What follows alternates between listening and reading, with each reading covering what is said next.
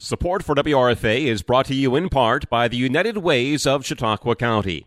United Way is a nonprofit organization that mobilizes the community to help every person and family improve their lives. Donations to the United Way stay 100% locally in our community and get invested in more than 40 community-based programs. These programs help students achieve academic success, families to be self-sufficient and financially stable, and vulnerable households to get their basic and emergency needs met. The United Ways of Chautauqua County, proud supporters of community radio in Jamestown, New York. To learn more, visit uascc.org or call 716-483-1561. You've been listening to Community Matters.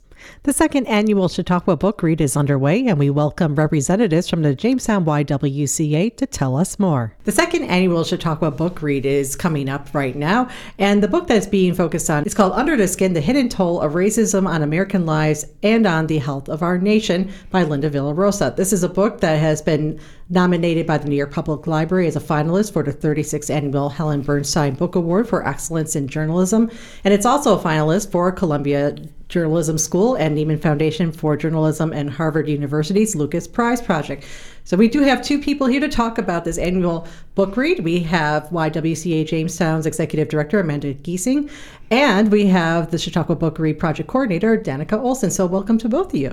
Thank you so much for having us. Yes, thank you. So as I mentioned, this is the second annual book read. So Amanda, how did the first book read go last year? Last year we read the book Cast, and it was a phenomenal event. We had over 200 individuals sign up to pledge to either read the book and or attend the in-person meetings. We had in-person book discussions throughout the county, and unfortunately, of course, as COVID often seemed to do last year, it kind of reared its head at the time that the discussions were going on. So we had several people who were not able to attend the in-person discussions as planned because of COVID, but we still had quite a great turnout at each of our sites, which is really what promoted us to do this again this year. We had so much positive feedback from the community. They enjoyed the opportunity to collectively read a book and then have those discussions. And so we got together with the Chautauqua Institution again this year and said, let's do it again. Mm-hmm. What was something you learned from doing this book read last year? Like, what were you hearing from the participants in terms of that experience? Yeah, they really appreciated the opportunity to just have honest dialogue with their peers around racism and systemic racism, and the opportunity to just collectively process the information and do a little deeper dive and really just have that conversation with trained facilitators who were able to help facilitate that conversation. And it was it wasn't a negative conversation. It wasn't accusatory. It was really just about understanding our history and then focusing on what we can do as a community to support individuals in the future. Mm-hmm. So now looking at this year, why was this book chosen? Well, as you mentioned, Linda Villarosa's Under the Skin has a lot of accolades, a lot of awards behind it. And you always know that awards follow good literature. So that's one big aspect. But what's nice is that it illuminates some really large and historic systemic issues. And then Linda Villarosa provides specific examples. She actually, talks about a woman named Danielle who lived near a toxic waste site and developed brain cancer. So that's the environmental racism side of things. She talks about how Black women are disadvantaged in our health system in terms of maternity rates and infant mortality rates. Mortality rates and infant mortality rates. And she gives specific examples of birthing trauma, not only from a doula's perspective, but also from patients' perspectives. So she provides real life experiences. As we know, some people need that personalized view to believe that something is true and not just a conspiracy that's made up. So she provides that concrete evidence as well as the personal touch.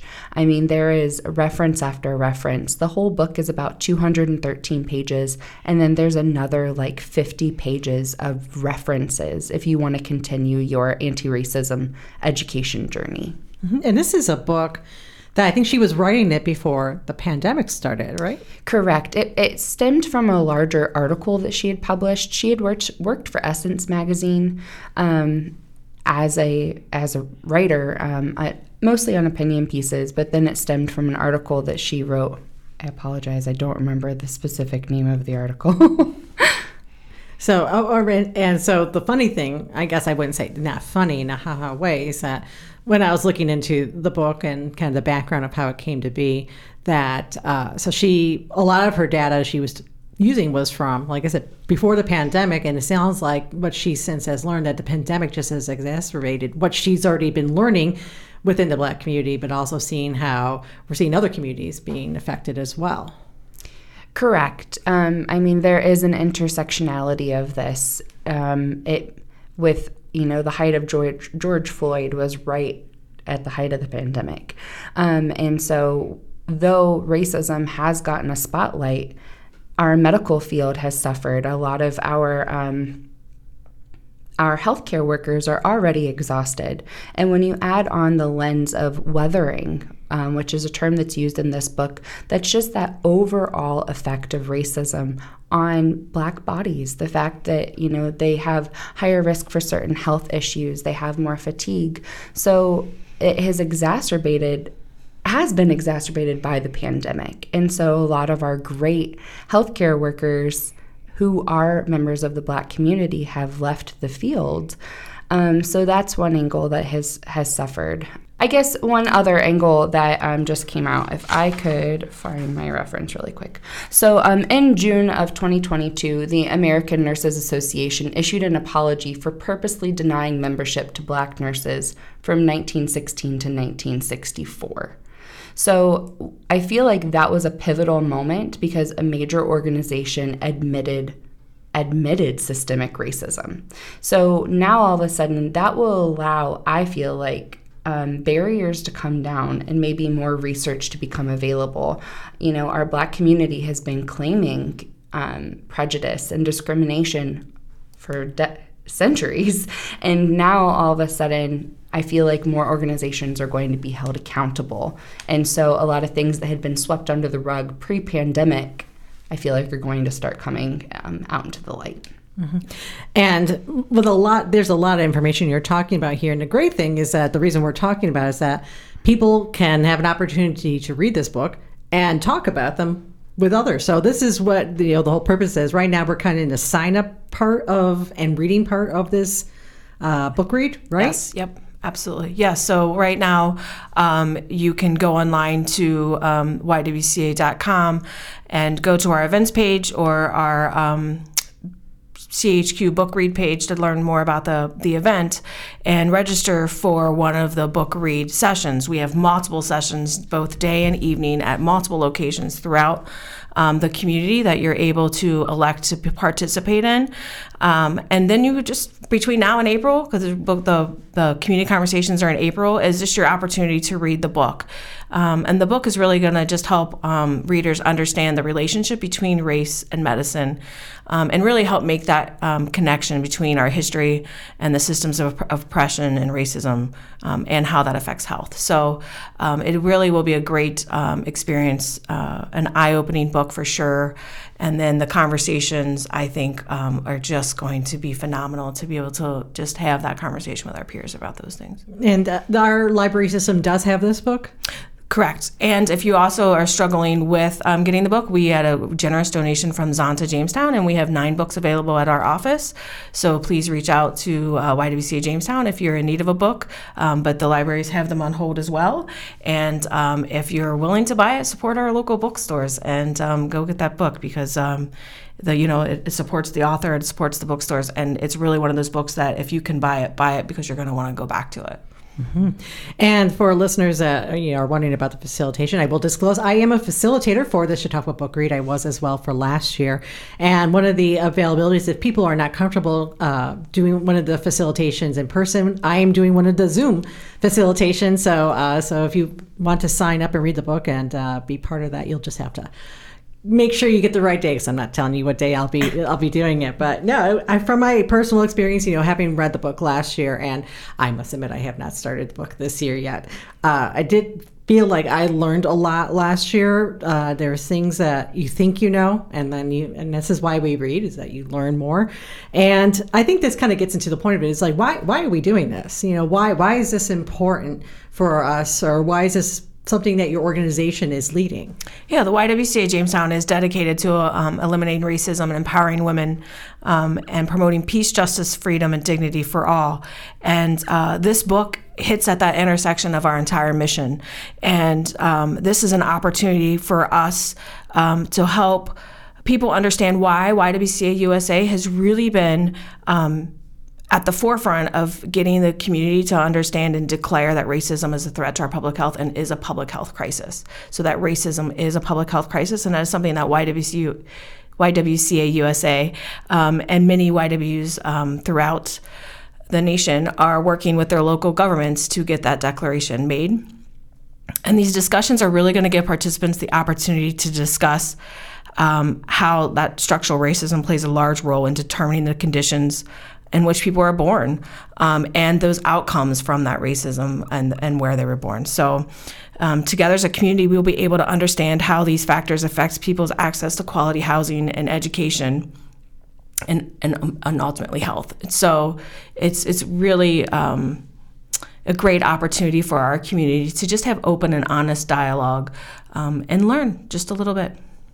And then this isn't, once we do this facilitations in April, that's not the end of this. If all goes well, you're looking at doing something that this summer with Chautauqua Institution as well. Correct. So the author will be coming to Chautauqua Institution. Danica, do you have it? Yes, it's Thursday, July 20th for the 3:30 lecture. And this event is free to Chautauqua County residents. If you go to chq.org, all of the tickets are available there. I believe you're meant to make reservations by July 11th, but they are accepting walk-ins when you get there too. You just have to flash your Chautauqua County ID so that they know you are a resident. But that will allow you a free all-day gate pass to be able to go to that 10 a.m. lecture or 10:45 lecture, as well as the 2 p.m. lecture, and then of course to see Linda Villarosa at 3:30. Mm-hmm. And I would just add that there's some other amazing things kind of in the works right now with a lot of the women's organizations within Chautauqua County. We're looking at possibly offering a lunch opportunity. Typically this day is YWCA Day for those that support YWCA, where we go to the Chautauqua and collectively as a group eat lunch together so that we can have even more deeper conversation.